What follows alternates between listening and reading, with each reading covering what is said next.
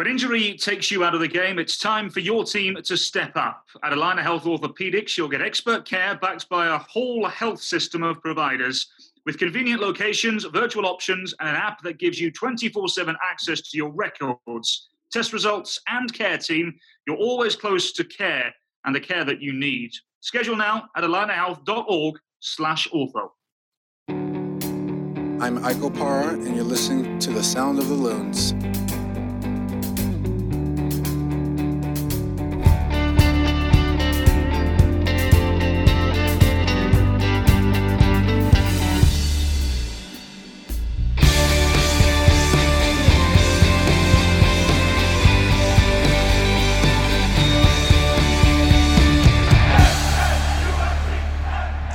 Good morning, afternoon, or evening, depending on when this finds you. Welcome to the Sound of the Loons podcast, presented by Allina Health Orthopedics. Delighted to have a new sponsor on board. That's great. I'm Steve McPherson, and I am joined by Callum Williams. Cal, I didn't make up a funny name for you. I think I'm done with that bit. Cal, the regular season is in the books, and I don't think any of us expected it to look quite the way it looked. What are your feelings now that it's the regular season is done? Just a massive sigh of relief. And we got through it. We made it somehow without anybody dying. So it was a different one, wasn't it, Steve? It was, I think it's going to go down in the history books. It's certainly never going to be a season that I'll ever forget. It's funny, I was just doing a little interview with Fox 9, and they asked the same question, sort of, or at least a similar insinuation about how 2020 will be remembered and what a season it was. And I was sort of struggling to think of words, which is a bit crap for a commentator. But it's just, at times it has been undescribable because it's been that unbelievable. And I think of turning up to the stadium and games are called off. And, we do games on the road from the stadium itself, and there's things catching on fire, and there's just losing feeds, and then we hear about positive COVID tests within the group, and the abundance of injuries. The MLS's back tournament in itself was wild. Just everything about 2020 has been otherworldly, you could argue. I don't think we're ever going to see another season like this ever again. Let's hope not, anyway. But the simple fact of the matter is, Steve, is that we made it. We got through it, and we're into the postseason. And I can't believe Minnesota United are in the postseason, finishing fourth and getting to the postseason in the manner in which they did as well, which I'm sure we'll cover a bit later on. Yeah, Cal, it is crazy. I hope we don't see another season like this. I'm certainly not ruling out the possibility that at least some of 2021 looks a little bit like this. I'm always hopeful about the future and hoping for the best that way. We'll get into Minnesota United some. I think we're going to start with going a little bit around the league, essentially, just so you guys know. This week, we're going to sort of recap the season. We're going to look at the season that was. We'll wait for next week, and then next week will be sort of playoff preview, where we'll also take a spin around the league and talk about Minnesota United's matchup with the Colorado Rapids. But let's start by sort of looking around MLS. And again, I have to start this with the proviso that I feel like I have watched far less other MLS than in years past because I've watched highlights. I've sort of tried to catch up during the day to the extent that's possible. With basically 2 games a week, I feel like I've just been completely jam-packed with Minnesota United stuff. But that doesn't mean we haven't paid attention to what else is going on. Let's talk about the most surprising successes in the league this season. The teams that maybe people didn't expect to have a great year, who ended up taking advantage of this season and all its weirdness. Looking around, I went back, I looked at some rankings, preseason rankings from Sports Illustrated, MLS, ESPN, et cetera. The one that really stands out, I'm going to talk about 3. I don't know how many of you have maybe picked out, Cal, but the one that really stands out to me is Orlando City. And I think that a lot of that goes to Oscar Pareja and the tremendous job he's done there without overhauling the roster, really. I mean, he's using a lot of the same players, but just to remind people, Sports Illustrated had them ranked 22nd before the start of the season overall. MLS had them at 23rd overall, and ESPN had them at 21st. So no one was really expecting them to even make the playoffs. And here they are with a home game, the first round of the playoffs. Yeah, fair play to them. It's been a rejuvenation, really, hasn't it? And you're right, Steve. I think the majority of the credit has to go to Oscar Pareja. I'm going to limit who I think has really helped them, because one of these players may very well be up for my Young Player of the Year award, or Rookie of the Year, whatever we're going to call it. But look, essentially, yeah, a lot of it has to come down to Oscar Pareja, and finally giving Orlando City some sort of an identity. Some coaches are able to establish that a lot quicker than others. It feels like the last couple of years, after the firing of Adrian Heath and his staff, it's just been a complete mess with the new ownership group coming in, then approaching all sorts of different coaches, trying to get different players in. But simply the one thing that they've failed to do more than anything, Steve, is find an identity. And that's both on and off the field as well. And I think now for the first time there is actual hope, and there is the thought that perhaps Orlando City can go ahead and be an actual playoff contender on a consistent basis. And I don't think that was ever the thought for several years. So I think more than anything, and I say this with all due respect, when somebody who's been watching this league for a long time looks down and sees Orlando in the playoffs, you would say straight away, well, it's about time. And, again, we've seen several teams do this over the course of Major League Soccer. Like, it took Toronto FC so long to do it and everything as well. But finally now I wonder if Orlando City can build on what they've gotten themselves into now, because, again, we saw Toronto FC do it for years after. Once they got into the playoffs, they continued to get stronger and stronger because the attraction of the franchise was obvious then. I think now this is obviously a good step in the right direction for Orlando. Obviously, it's historic and everything, them being in the playoffs for the first time in Major League Soccer. But now the question will be, what can they do with it moving forward? Because honestly, Steve, I think there's a real opportunity for them to build on this platform for progress here. And Orlando City, I think I saw something the other day. Apart from LA Galaxy, I think Orlando are the second most well-supported team outside of the US when teams are looking at MLS teams. So it's not as if Orlando City are just an anomaly. It's not as if they're just this random team and people don't know who they are. People know who Orlando City are around the world. And I think a lot of it has to do with the geographical location of them. A lot of people go to Florida on vacation and whatnot, and a lot of Brits anyway tend to when they look for an MLS team, they say, right, well, Orlando, because I've been there before, or I've been to Florida before, Sure. So that will be in the mindset moving forward, and I think their identity, not just in North America but across the globe, could potentially increase now for the better. Let's not be too hasty. It's the first time they got to the playoffs. But my point is I think there's a genuine opportunity if they keep momentum moving forward over the next couple of years. Yeah, Cal, we only have to look at some of the teams that we'll talk about for most surprising faceplant to see how quickly things can go south, no matter how good you feel about things right now. Orlando, I think Oscar Pareja definitely enters into that conversation about, I've talked about this many times, about coaches where there's like a couple coaches who really make a huge positive difference and a couple coaches who are particularly terrible in a league. And then the rest of them are basically, it's a wash. Like, they're fine, they're good, they're going to do okay. Oscar Pareja is definitely putting himself into that conversation of a couple of those coaches who can really make a huge difference to a team. And I think that a lot of that success is going to ride on him going forward. I think that the kind of success they have is also the kind of thing that makes players want to play for him. I think Orlando City, as you said, is an attractive market. It's not huge. It's not like Miami, which is a much bigger sort of city and everything like that, but it's a great climate. It's an easy adjustment to go be there for players who are coming from Europe and, from places that are warmer. So it's attractive for that reason. Purple is a great color. It looks great on a lot of people. Nice looking uniforms, good nickname, the Lions. Obviously that stadium is very nice, was also designed by Populous. So Orlando certainly set up for a lot of things that could go well for them in the future. And MLS is back tournament champions, reigning champions. Next time they do that tournament, I guess they'll have to defend their title, but hopefully that never happens again.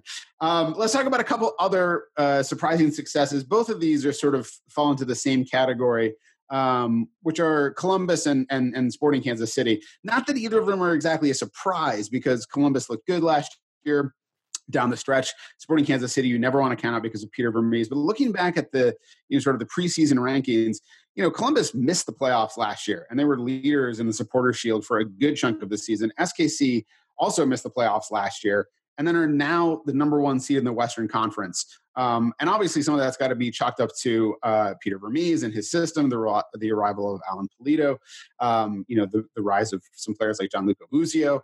But let's talk about Columbus a little bit first. They've obviously fallen off their sort of Supporters Shield pace.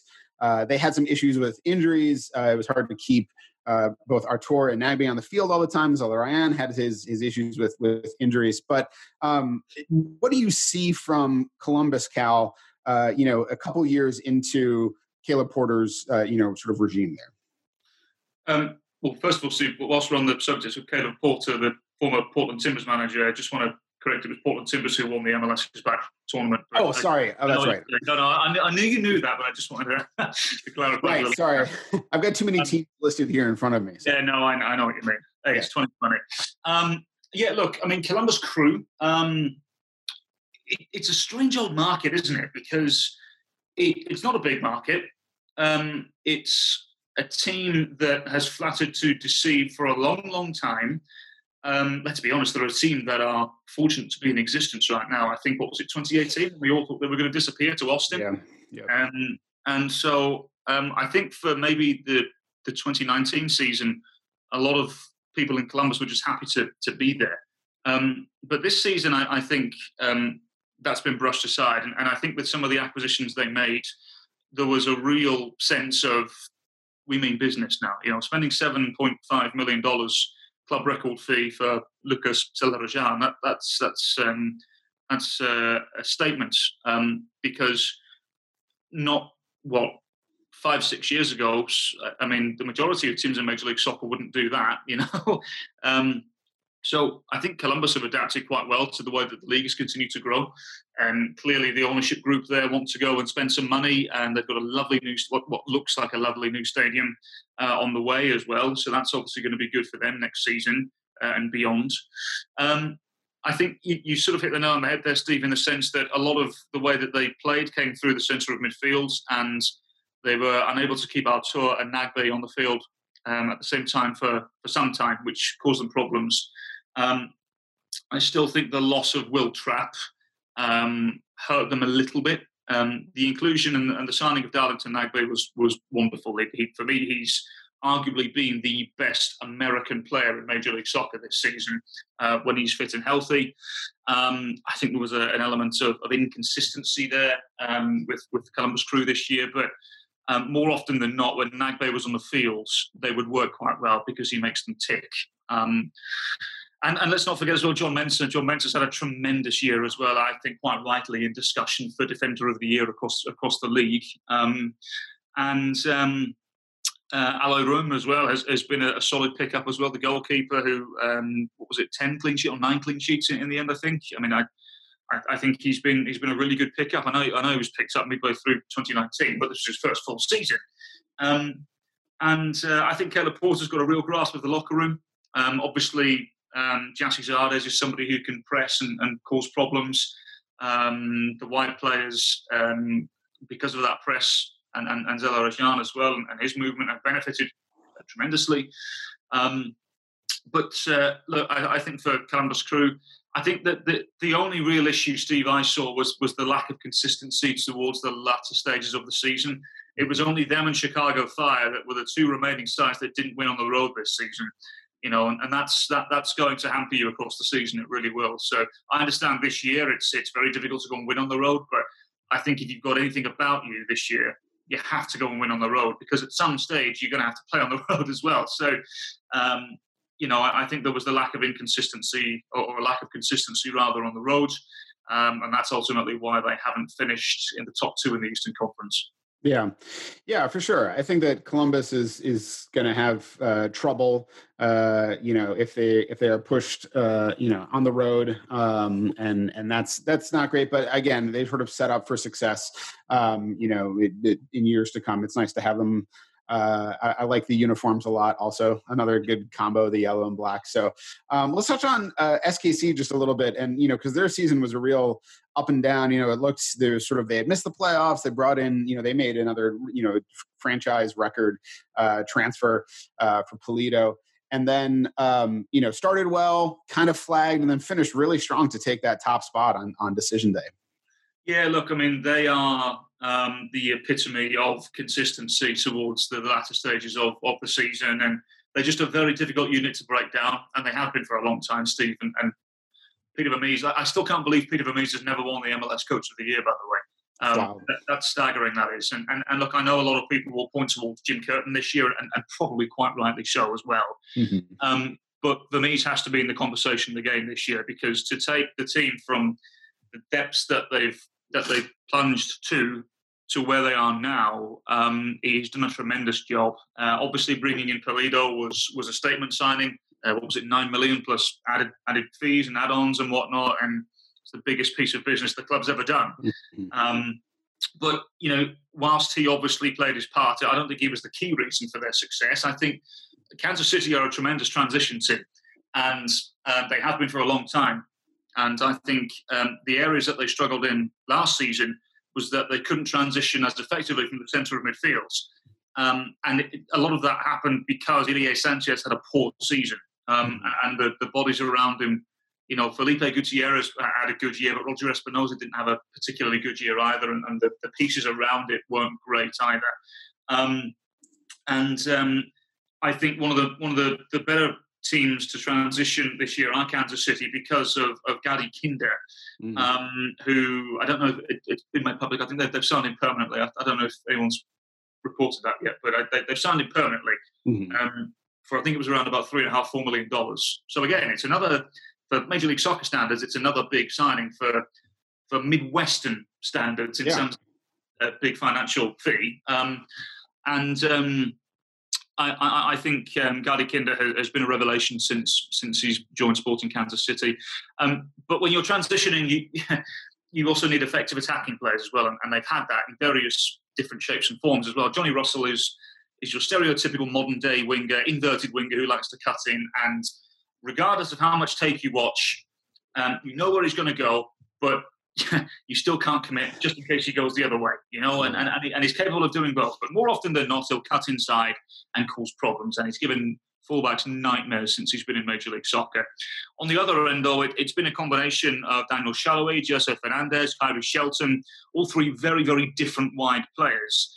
And then obviously the centre forward, it's really, whilst Shelton has played once or twice up there, it's really been Pulido and most recently Eric Hurtado, who seems to have found his goal-scoring boots at the right time. So tremendous transition team, Steve, and they really hit you on the break as effective as anybody in this league, in my opinion. So Russell's great. Pulido, I believe, is going to miss the first game of the playoffs because he's on national team duty. We know all about that. It's obviously going to be a miss for them, but I think, as I mentioned, Hurtado has started scoring goals at the right time.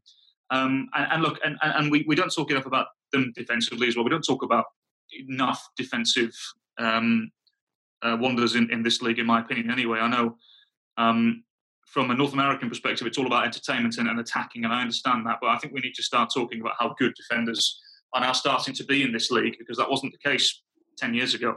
Right. And they're also transitioning in the sense of, Matt Beasler is now, 33, 34. Puncec has come in and done ever so well, and it seems as though Andreu Fontes now seems to have found his feet as well after a couple of starts. So I wonder what they're going to do next year, Steve. I think, if anything, obviously Winston Reid as well has come in and provided competition. I wonder what they're going to do next year, because Luis Martin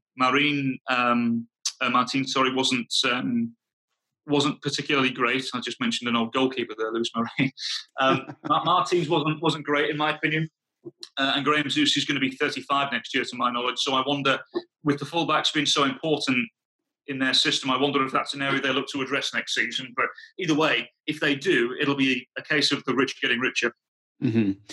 Yeah, for sure. Are there any other surprising successes that you wanted to give a brief shout out to, Cal? Any teams that caught you by surprise other than those ones I had mentioned? Yeah, the one that I've been impressed with magnificently is Nashville SC. I didn't think anybody, I don't think anybody thought they would make the playoffs. And I know it's an extended Eastern Conference, so in my opinion, if you miss the playoffs this year, it's you've got some issues if you miss the playoffs this year, in my opinion. But fair play to Nashville, because we know, Steve, and everybody watching this knows how difficult an expansion team can find it in their expansion year.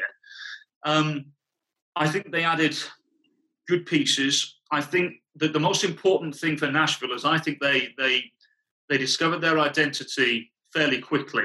And, we saw the first couple of games where they were trying to figure that out. Obviously, they didn't play in MLS's back because of the COVID outbreak they had. But once they settled in, once they got to play 4, 5, 6 games together consistently, I think they figured it out quite quickly. Gary Smith deserves tremendous credit for that. And what I liked about it, Steve, is that they were comfortable with who they are in terms of they're a direct team. Mm-hmm. They don't necessarily have the players to play in between the lines quite yet, and to be as expansive from a wide area yet, and they knew what they were. Randall Leal is a tremendous footballer, and again, is one of those where you know exactly what he's going to do. I think maybe the argument is that he's more comfortable in a 10 role, but then the counter argument is, well, he can't run at people when he's in the 10 role as effectively as he can when he's out wide. But every time he plays out wide, majority of the time he tucks in anyway. Mm-hmm. And I think the one thing that Nashville have really lacked over the course of the season, really up until recently, has been a centre forwards. They've had several makeshift centre forwards. I know when Minnesota played there, the combination was Derek Jones and Alex Muyl up front. Both traditionally midfielders. And it's been an issue for them. Dunlardi's had his injuries, which we're familiar with as well. It's unfortunate for Abu. And then the other forwards that they had on the roster didn't quite make the grade. And so Yonder Cadiz coming in has provided them with what a direct team should have, and that's a big target man. But he's a target man who looks like he's quite handy in front of goal as well. So not only has he provided Nashville and the players behind him a little more space, because as a target man he'll drop and push back, meaning the backline's got to go with him, meaning lots of space for the three behind. And all of a sudden, we see Mukhtar scoring a goal, and we see Leal having a little more freedom. We see Moyle able to run at people a little bit more. So I think that was the thing that they missed throughout the entirety of the season. But they deserve tremendous credit because they stuck to their guns and continue to play that way, despite not having a vital piece to it. Very blue-collar team. And I think it's important to have that identity as an expansion team, unless you are someone like a Miami and you're going out signing all these superstars and whatnot. And sure. Atlanta United can also be put in that conversation as well when you're going out and signing certain players of a certain ilk. But I was impressed with Nashville for sure, and I think they all deserve a good pat on the back for a wonderful expansion year. Yeah, I think there were, again, looking back at those preseason power rankings, most of the bottom three were inevitably sort of some combination of SC Cincinnati, Nashville, and Inter Miami. You just sort of expect that. Occasionally some other sort of longer established teams hanging around there. But yeah, Nashville surprised very pleasantly, enjoyable to watch, I think, which I can't say the same for FC Cincinnati really at this point. Inter Miami obviously squeaked into the playoffs. But again, if you miss the playoffs in the East, you got a lot of issues. So let's. I don't want to spend too much time on Schadenfreude and most surprising faceplants, but I want to spend a little bit of time on most surprising faceplants, since there's some teams that obviously people thought were going to be great and they didn't turn out that great, and it can be kind of fun to look at that. LAFC, looking good now. They've gotten Carlos Vela back. He is not going to be around for the first round of the playoffs, but seem to be rounding into something like form. But, again, looking back at what people thought, everybody expected, they're just going to crush the league again. Like, what could possibly stand in the way? And I think that underestimated. I mean, obviously what Carlos Vela meant a lot to that team, but also a player like Walker Zimmerman leaving has been tough for LAFC. So briefly, what are your feelings on LAFC in this season and where things sort of didn't go right? Just difficult, wasn't it? Because you can't repeat what they did last year, really. Last year, they were spectacular. They really, really were. Whilst they had a defensive frailty too, I thought you mentioned quite rightly there, Steve, the combination of Zimmerman and Segura last year I thought were the two best defenders. I thought they were the best central defensive pairing in Major League Soccer last year. So whenever they gave the ball away, which was a lot, because of the things that the likes of Atuesta were trying, I thought they always had individuals to tidy up, and I thought they did it very well indeed. So yeah, and obviously not having Carlos Vela is going to cause an issue. Bradley Wright-Phillips, fair play to him, continues to pester and score goals. And if I was Bob Bradley, I'd give him another year. I really would. I don't care how old you are. You're scoring goals still. What is it? I think he's 35, 36 next year. I don't care. If you're still scoring goals, we're going to provide the opportunities for you. That's one thing LAFC will do, and that's carve out opportunities when they're at full strength. So I'd give BWP another year for sure. But yeah, look, I mean, it was one of them where I don't think, again, they were as consistent as they probably needed to be, particularly from the centre of midfield. Mark Anthony Kaye had his injury problems, as did Atuesta. I think actually more than anything, Steve, from a midfield point of view, we actually saw how light LAFC are outside of the starting 11, because whilst they've got some decent players, they're nowhere near the calibre of the actual starting 11 when you look at the proper starting 11 you would expect from LAFC. Mm-hmm. I thought it was a disappointing year for sure. And, but look, the way that Major League Soccer works, they'll go and win in the playoffs, won't they, and get to MLS Cup just because it's the way it is. So They could. A team that cannot get to MLS Cup, Atlanta United, because they missed the playoffs. I was not initially going to include them in this because I sort of knowing the issues that Frank de Boer had going in to this season, and sort of, a bunch of other things were like, maybe this is not the Atlanta United we knew, maybe we didn't have these expectations. But I had totally forgotten that Joseph Martinez was actually healthy to start the year, and then losing him sort of started the slow train wreck that was the rest of Atlanta United's season. This sort of watching it took me back to the sense that, and I think I may have brought this up years ago when Atlanta United was on, was on a tear and looked like, the darlings of the league. The way that they are built is to get, good players, young players, high-priced players, up their value and move them on. And it's sort of this turnover machine, basically. You get a Miguel Almiron, he does great, you move him on. They moved on from Pity Martinez, who didn't even have a very good Atlanta United's span, but then they sold him on. So the thing about that is that, like, you sort of have to get it right over and over and over again, rather than something like Peter Vermees, where you're talking about a guy who's been in charge for a long time. He sort of developed the system he wants. He just plugs those players into that system, and there's variation in result, but you know what you're getting. This is, going from Tata Martino to Frank de Boer, and I don't know who's the acting coach now. I can't remember. Stephen Glass. Thank you, Glass. That's right. So, it's like, and we don't know who their full-time coach, their permanent, replacement head coach is going to be.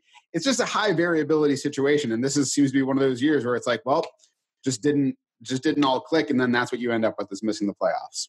I think it proved more than anything, Steve, how important Joseph Martinez is to them. I think Pity Martinez, with a Joseph Martinez ahead of him, would have been a lot better in Major League Soccer. And we spoke about this earlier on, about how important, when you've got these types of players, how important the pressing forward can be. Mm-hmm. And Joseph Martinez is exactly that. And I had this argument with a current coach in Major League Soccer maybe 3-4 months ago. I won't mention the coach's name, but I never like arguing with coaches because it's their, they obviously know a lot more than I do. But sure. To suggest that Martinez wasn't as important as I was alluding to, I thought was crazy. Like I said, I think Martinez, when he presses, it creates so much space. And there's a reason why, if you go back and look at Miguel Almiron, the majority of his goals for Atlanta came from the edge of the area, because the backline had been pinned back so much by Joseph Martinez. So I don't think Atlanta were ever able to replicate what Joseph Martinez gives them. And it really caused them problems, because they also had to play a new system that I don't think they ever really adapted to with Frank de Boer. Stephen Glass tried to get them back to what they were playing like under Martino. But again, the focal point of that is a pressing forward, is Joseph Martinez, and a pressing forward of sincere value, and they tried a couple of different things. Rochetta up front, they They tried Adam Jean in the role. They tried a couple of different pieces, and it just didn't work. It wasn't anywhere near as effective. So they had to almost re-identify themselves, and they got caught out a lot in trying to do that. So, hey, but look, in my opinion, every team has to go through a phase where they're not successful to understand how much it hurts, and from a motivational point of view, to not want to get there again. So, look, for me, it was an extremely disappointing year for Atlanta United. But we know how they operate. We know what Arthur Blank wants his team to do. Mark my words, Steve, they will go and sign whoever they need to be competitive again. But first and foremost, they need to identify who the head coach is going to be. Yeah. Moving on from Atlanta United, Cal, to another team, which we know will go out and sign people if they need to. LA Galaxy, be remiss not mentioning the fairly poor showing Chicharito had after being occasionally in the preseason lauded as an even bigger deal than David Beckham coming to MLS, and yet could not really score and did not really help out the Galaxy in games that he played. They did better without him, it seemed like, on the pitch. Now, I think that the thing is that he's still a very good player. Obviously, nothing is wrong with Chicharito, but I'm sure they're going to give him another chance next year. Pavone did look very good when he had the chance, but again, the Galaxy spent a bag of money and didn't really have the results to show for it. Yeah, I'm not being rude here, Steve. I'm just fact checking here. That's fine. 2 goals in 12 games for Javier Hernandez. Yeah, I was going to try to remember. I can remember if it was 1 or 2, but I think it was like 1 early and then 1 late. So yeah, it's not great for him. Great. He scored in the last home game for them. Not great at all. And yeah, I've had this conversation with multiple people, but actually I thought they looked a lot better without him in the team. Yeah. And I know that argument was made for when Zlatan Ibrahimovic was in the team last year as well. But I mean, look, at least Zlatan was always capable of a moment of magic, wasn't he? Well, yeah, and it was weird because that was the whole discussion with Zlatan. Is like you looked at that team, you said this is a talented team, and when Zlatan is on the pitch, he just dominates the flow of play so much that maybe they'll become better without him. But that didn't actually come together. No, it didn't. And I think, again, if they would have had a centre forward that would have complemented the system, maybe they would have. A lot on the shoulders of Christian Pavone, who I hear is not going to be coming back to LA Galaxy. I don't think they're going to pay the $20 million asking fee from Boca Juniors. And it's interesting, myself and Kindred St. Aubin, just before we came on here, Steve, with you, we were both on an LA Galaxy press conference just to hear what the GM and the technical director have had to say. And I thought it was interesting that they actually admitted that it's a club without culture at the moment and they don't really have an identity. And I think a lot of people have been saying that about LA Galaxy for a long time. Let me just get some numbers up here, Steve, which might surprise you. It certainly made my eyes get larger for sure. So over the last 4 years, which it's safe to say the last 4 years haven't been to the standard you would expect from LA Galaxy. 66 players have departed. They've had 3 GMs and 4 managers in 4 seasons. Yeah, that's just not going to work. It's just not going to work. Thank you to Kevin Baxter for providing those stats, by the way. I thought it was interesting what Teclosa had to say, the technical director, the man responsible for bringing in a new manager and the majority of the players.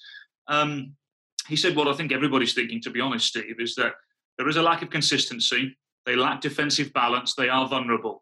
And they simply need a better centre-half. This is the technical director saying this to the press today. Mm-hmm. And I think that's been obvious for some time, really. And I say that with all due respect to the current crop of centre-backs, but this has been an issue for LA Galaxy for a long, long time. I like Giancarlo Gonzalez. I think he's a good centre-half. I'm not sure it's the long-term answer with him being 31, 32 now. But I thought him coming in from Palermo in Italy was a good pickup. But I just don't think they've been as consistent defensively as they need to be. I keep using that word consistency because it's so important in what has been a bizarre 2020. Yeah. And you'll find those that at some stage had an element of consistency have found themselves in the playoffs in some shape or form.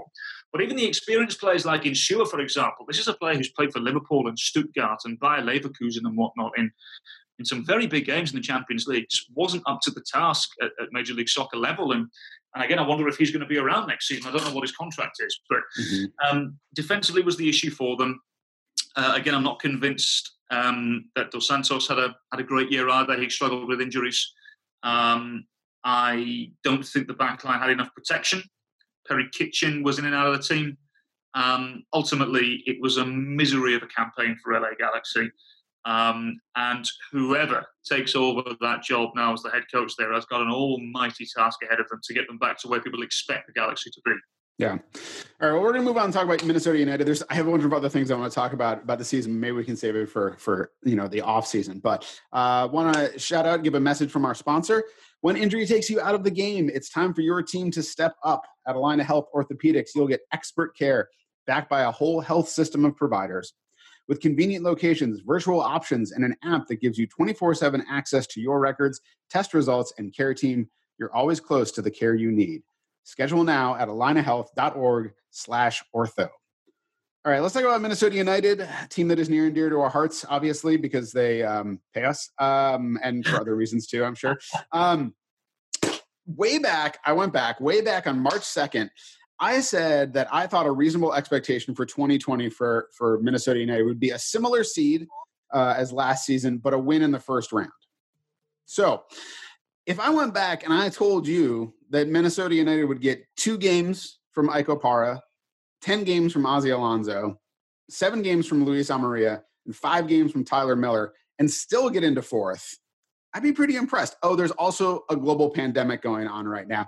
It's one of those things where at moments during this season, I felt like this team should be doing better. This team needs more, firepower up front, which is not, that's not really up for debate. Obviously, the forward position has been a sore spot for Minnesota United overall. We need more out of this. We need more out of this. There's a lot of draws. There's, you need to win your games at home. You can't settle for draws and everything like that. And yet, zooming back out, basically, everybody had issues, I'm not going to say there's teams above us, but I thought that Minnesota United, with the lineup going into the season should compete for a top 3 seed. And so to wind up fourth, in a completely crazy cracked out season with all the injuries and absences they've had, it's not too bad.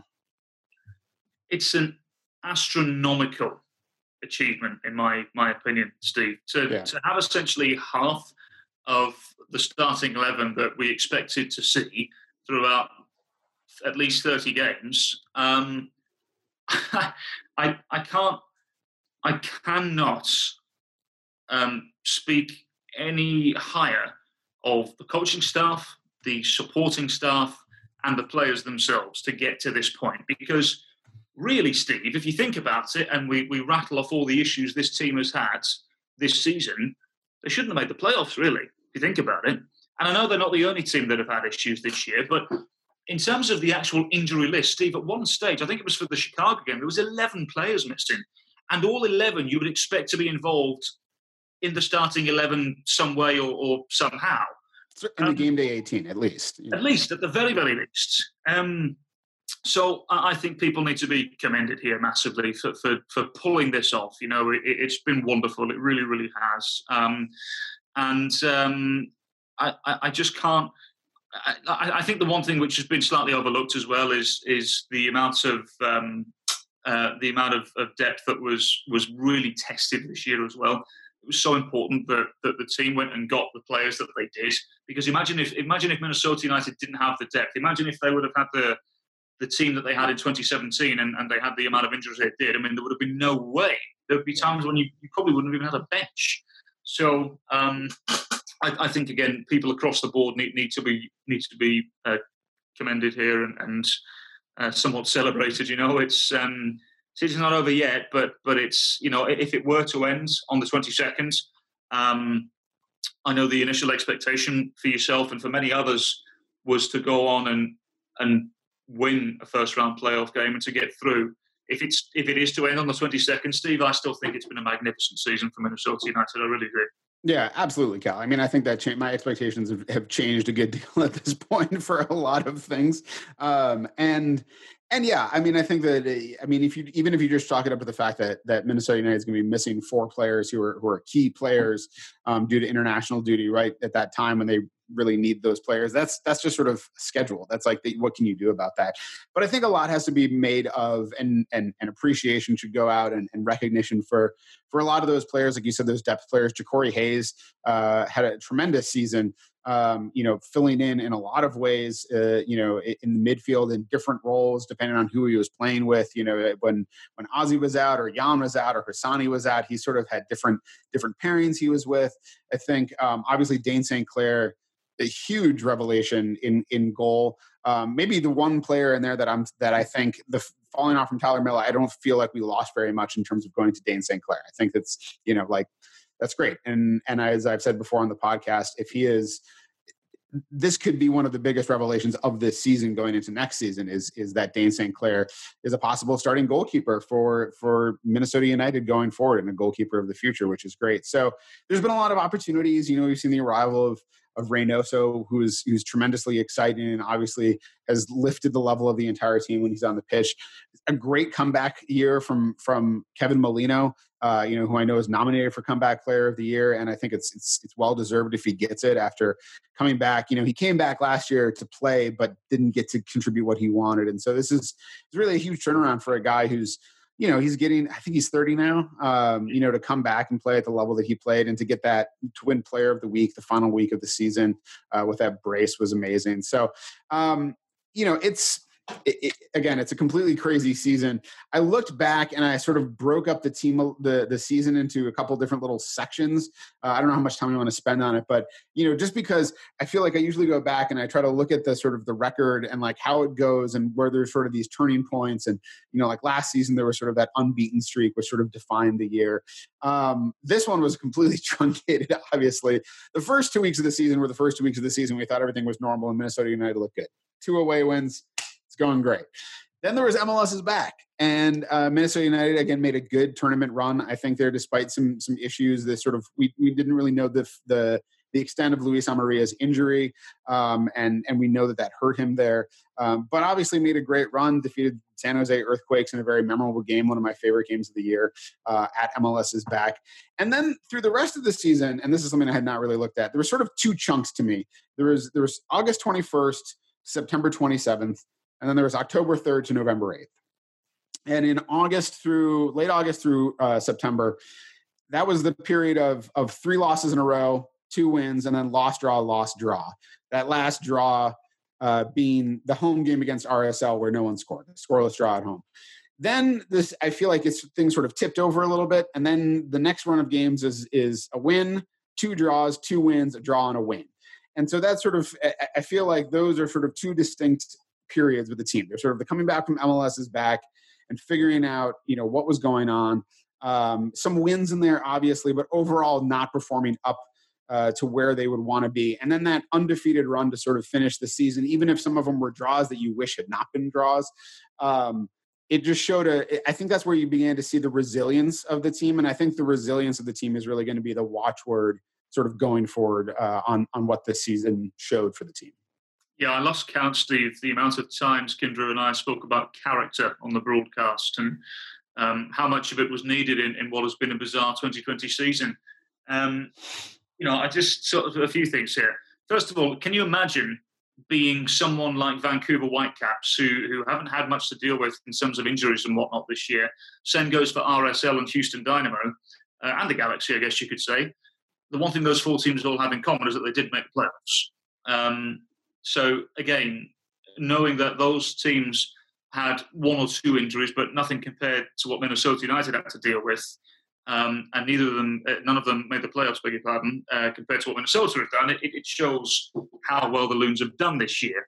I agree, Steve, that in a sense there was, at some stage, there was an element of unfamiliarity, obviously, because of the way the season went. MLS is back, I was of the opinion with MLS is back, and it depended on what the coaching staff of any team wanted. But because the group stage was worth the points from the regular season, the knockout stage then was essentially a knockout tournament. I wasn't sure what was going to happen and how we're supposed to feel about this. Is this a good trophy? Is this going to be something that we'll look back on and say, wow, that would, what was the value of MLS is back, and I wasn't really sure until teams did get to the postseason and wanted to win and try and push. And Minnesota United did that very well indeed. And obviously they fell victim to a masterclass display from Nani that particular evening against Orlando City. But look, I think then after that, there were a couple of decent wins here and there, but it did feel as though Minnesota were just limping through, quite literally, because of all the injuries that they'd sustained. Mm-hmm. And just getting results here and there were just about enough, and I think that the impressive thing, Steve, towards the end of the campaign and the latter stages of the regular season, is they did find a way to carve out results. Sometimes they put themselves in it big time, by going 2-0 down at home to Chicago Fire, for example. And then they were winning 2-0 away at Houston and drew 2-2. No doubt there were areas that could have been better.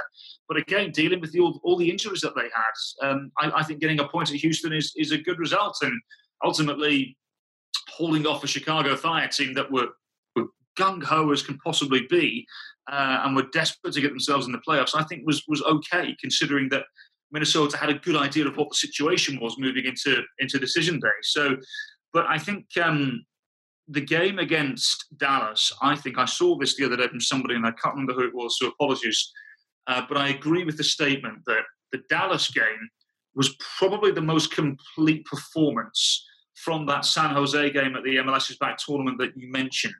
Somebody counter-argued the 4-0 win against RSL. I said, yeah, okay, but if you remember RSL, they only played 3 or 4 first-team players then because they had an important game at home that coming weekend. So yeah, that also, I look back at that game also, and the first half of that game, RSL had it. They just didn't score. It was 0-0 going into the break. So the second half of that game, very good. Minnesota really came alive, but it's not like they sort of bossed the game and stood on their heads, sort of the way that they did against FC Dallas, in that last game of the season. Yeah, that 4-0 win, I was good to get, but it didn't look like you were playing the best you could.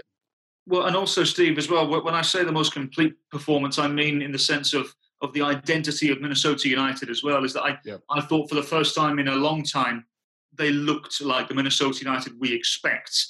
And look, a lot of that had to do with the 3 behind the centre forward, which is an area that is so key to Minnesota United in the way that they play.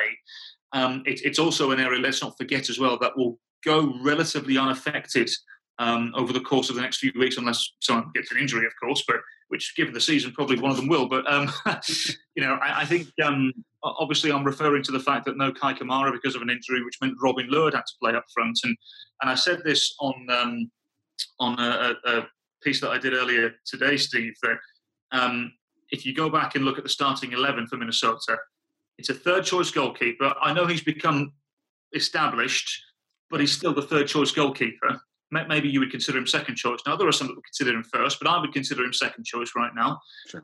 If Tyler Miller was fit. You had a 4th and 5th choice centre-back pairing, realistically, when you think about it. You had a 5th choice central midfielder in Marlon Hairston, and you had a makeshift centre-forward who's not a centre-forward. Right. And Minnesota was still able to comprehensively push Dallas aside in the manner in which they did. Now, I know Dallas was slightly unfortunate in front of goal. They hit the woodwork twice. Then St. Clair made some good saves. But the simple fact of the matter is how many times have we heard this in football? You have to put your chances away. And Minnesota did just that. And I think the players that they expected performances from, i.e. the 3 behind the forwards, I think they got the performances that they wanted and needed. Let's hope that continues moving into the playoffs because of the manner of which Minnesota beat Dallas. I think now, with 8 games unbeaten, I know it was sort of limping at certain stages of this unbeaten run, but because they've beaten Dallas comprehensively in the way they have, I think now Minnesota have momentum moving into the playoffs, which is so important if they are going to make a long-term run. Yeah, absolutely, Cal. I'm only a little disappointed because of Robin Lod leaving that we don't really see. It was really 4 midfielders out there, 4 attacking mids. And that was interesting because Robin played a little more of that sort of false 9, he was dropping back a little bit. You didn't have that tip of the spear. And it really seemed to sort of mess up Dallas in a lot of ways. It was just... because they wouldn't have prepared for it. They would have prepared for Kai Kamara or Aaron Schoenfeld. They wouldn't have prepared for a false 9 at all. So, of course it would have caused problems. Yeah. I just realized we're not even really talking about the FC Dallas game, but that's okay. Let's move on. This is already going long. It's sort of the season recap show. Let's go quickly. Let's talk about team awards, sort of some things, some plaudits we want to give out there. Cal, who for you is the MVP of Minnesota United at this point? Michael Boxall. Easy. We can just move on. Like that's what I was going to say as well. Yep. No debate, in my opinion. I understand people's arguments in Kevin Molino, but for me, Michael Boxall, up until recently, had played every single minute, and we discussed it on this podcast, Steve, how noticeable it was when he wasn't on the field. And I say that with all due respect to the centre-halves that replaced him, but it was so obvious. And it's something which is interesting in life, isn't it, that you only realise what you have until it's gone. And Michael Boxall will absolutely fit that description when he was missing from the team. Yeah, he was. I mean, he's one of the longest tenured loons at this point. And when he came in, he was good and he was solid, but playing with a team that overall was not defensively great and did not give him a lot of support in front. But I would agree with, I think Ethan Finlay said last week that he's taken a leap, and I think it's sometimes a little harder to see when a center back takes a leap like that. But he's elevated his play the whole season. And again, availability is a skill. And he is a guy who stayed healthy through a separated shoulder, as we noted, right up until the end of the season, played every minute he could, basically. So his shout out to Boxy, doing a fantastic job. I pulled most of these awards from the, what MLS gives. So some of them are pretty easy. Young Player of the Year, Dane St. Clair. I mean, he's pretty much the only really young player playing right now. And even then he's 23. So it looks fantastic. Again, as we said earlier, I don't know how much more we need to say about the patron saint of clean sheets right now. Yeah, not too much. You're right, Steve. There was a lot asked of him when he first came in. There was a bit of skepticism as well because he'd not played at this level. People weren't really sure. And he came in, and I think even he would admit he was a little bit shaky and nervous on his debut, which was that 4-0 win against RSL, wasn't it? And, eventually he got comfortable. And eventually those around him got comfortable as well. And it became not an issue at all, which is so important to have that amount of confidence in your goalkeeper. Mm-hmm. It didn't feel like a massive drop-off, as you said earlier on, compared to Tyler Miller. I do still think, Steve, next season, Tyler Miller will be considered the number one because he's come to this club to be the number one. Sure. But it's a good problem to have if you're Adrian Heath, knowing you've got two exceptional goalkeepers to work with. Yeah.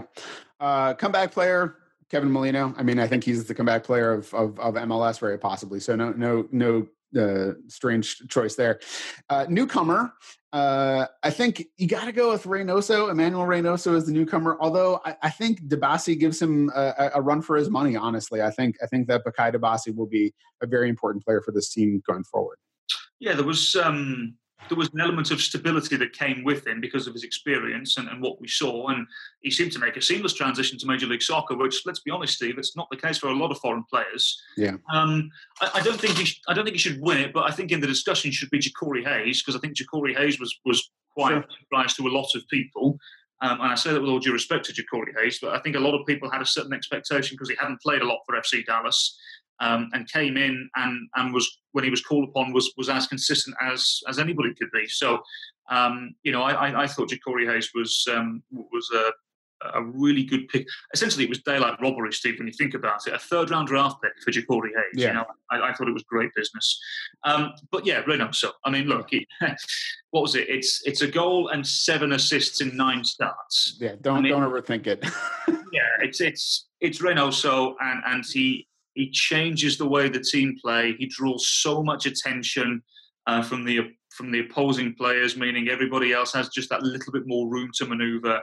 Mm-hmm. His delivery is wonderful. His view of the game is sumptuous. He strokes the ball so beautifully at times, and he's just the best footballer Minnesota United have had so far. And he's such a key component moving forward. And the exciting thing is, Steve, I still don't think we've seen 100% what he can do as well, because of, as I said, because of what 2020 has been, because he had obviously injury issues as well.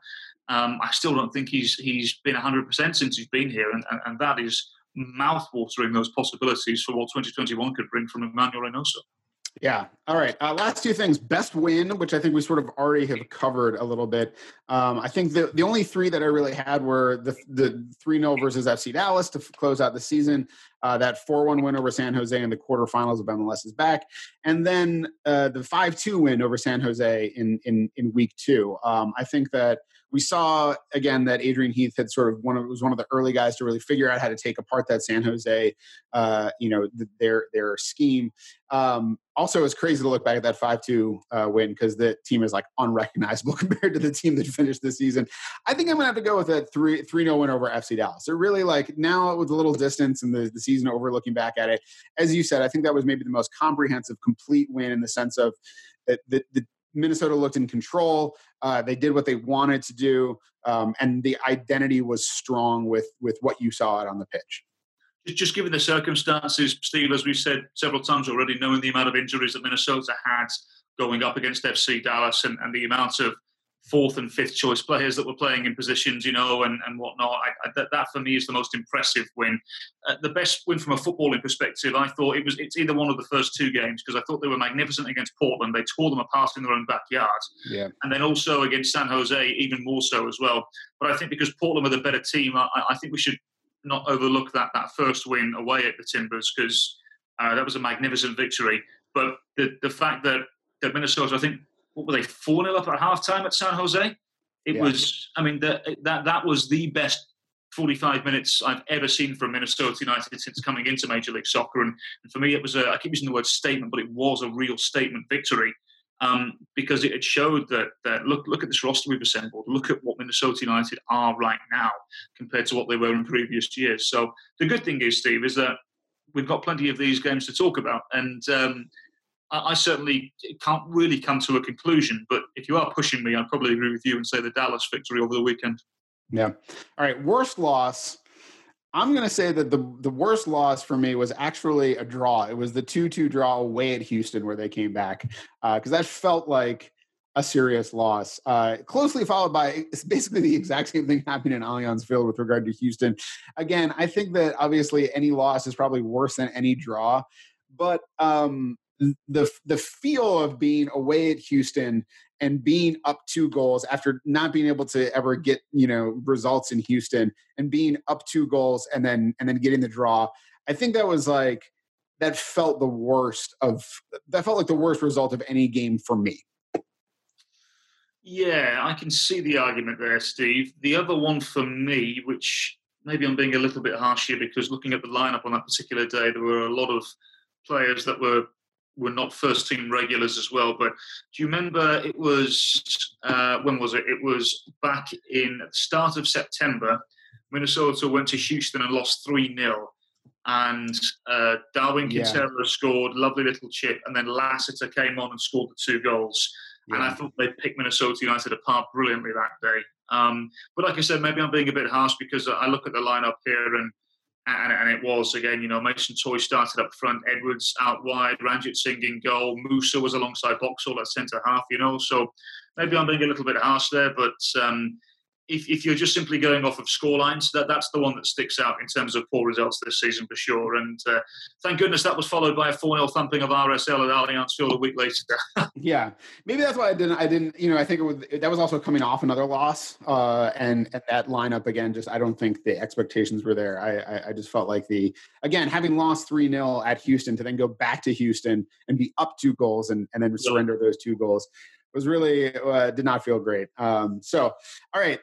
We're already going really long, so we're just going to wrap this one up here. And then next week, we'll be back to talk about the matchup against Colorado. Maybe we can talk a little bit about that final game, that FC Dallas game, a little more. All right. Thanks for joining us for the 120th Sound of the Loons podcast, presented by Allina Health Orthopedics. Minnesota United's next game is in the first round of the Audi 2020 MLS Cup playoffs as they welcome the Colorado Rapids to Allianz Field on Sunday, November 22nd at 6:30 p.m. You can watch that game on ESPN and listen on Score North. Be sure to leave us a nice review on iTunes, or at the very least a 5-star rating, and follow the team on Twitter at MNUFC, and Cal at CalWilliamsCom, and me at Steve Enteris. Apologies, as always, to Richard Wagner. And remember, there's only one person in this whole world like you, and people can like you exactly as you are.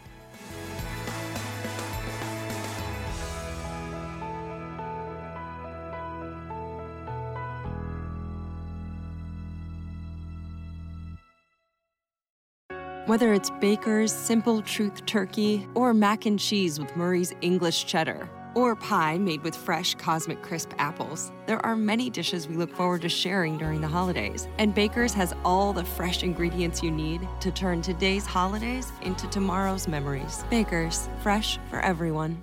Get more ways to save at the Buy 5 or More Save $1 each sale. Just buy 5 or more participating items and save $1 each with card. Baker's, fresh for everyone.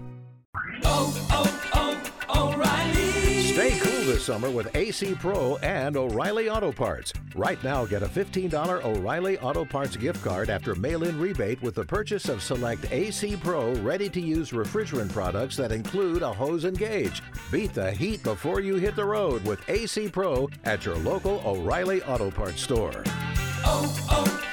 O'Reilly Auto Parts.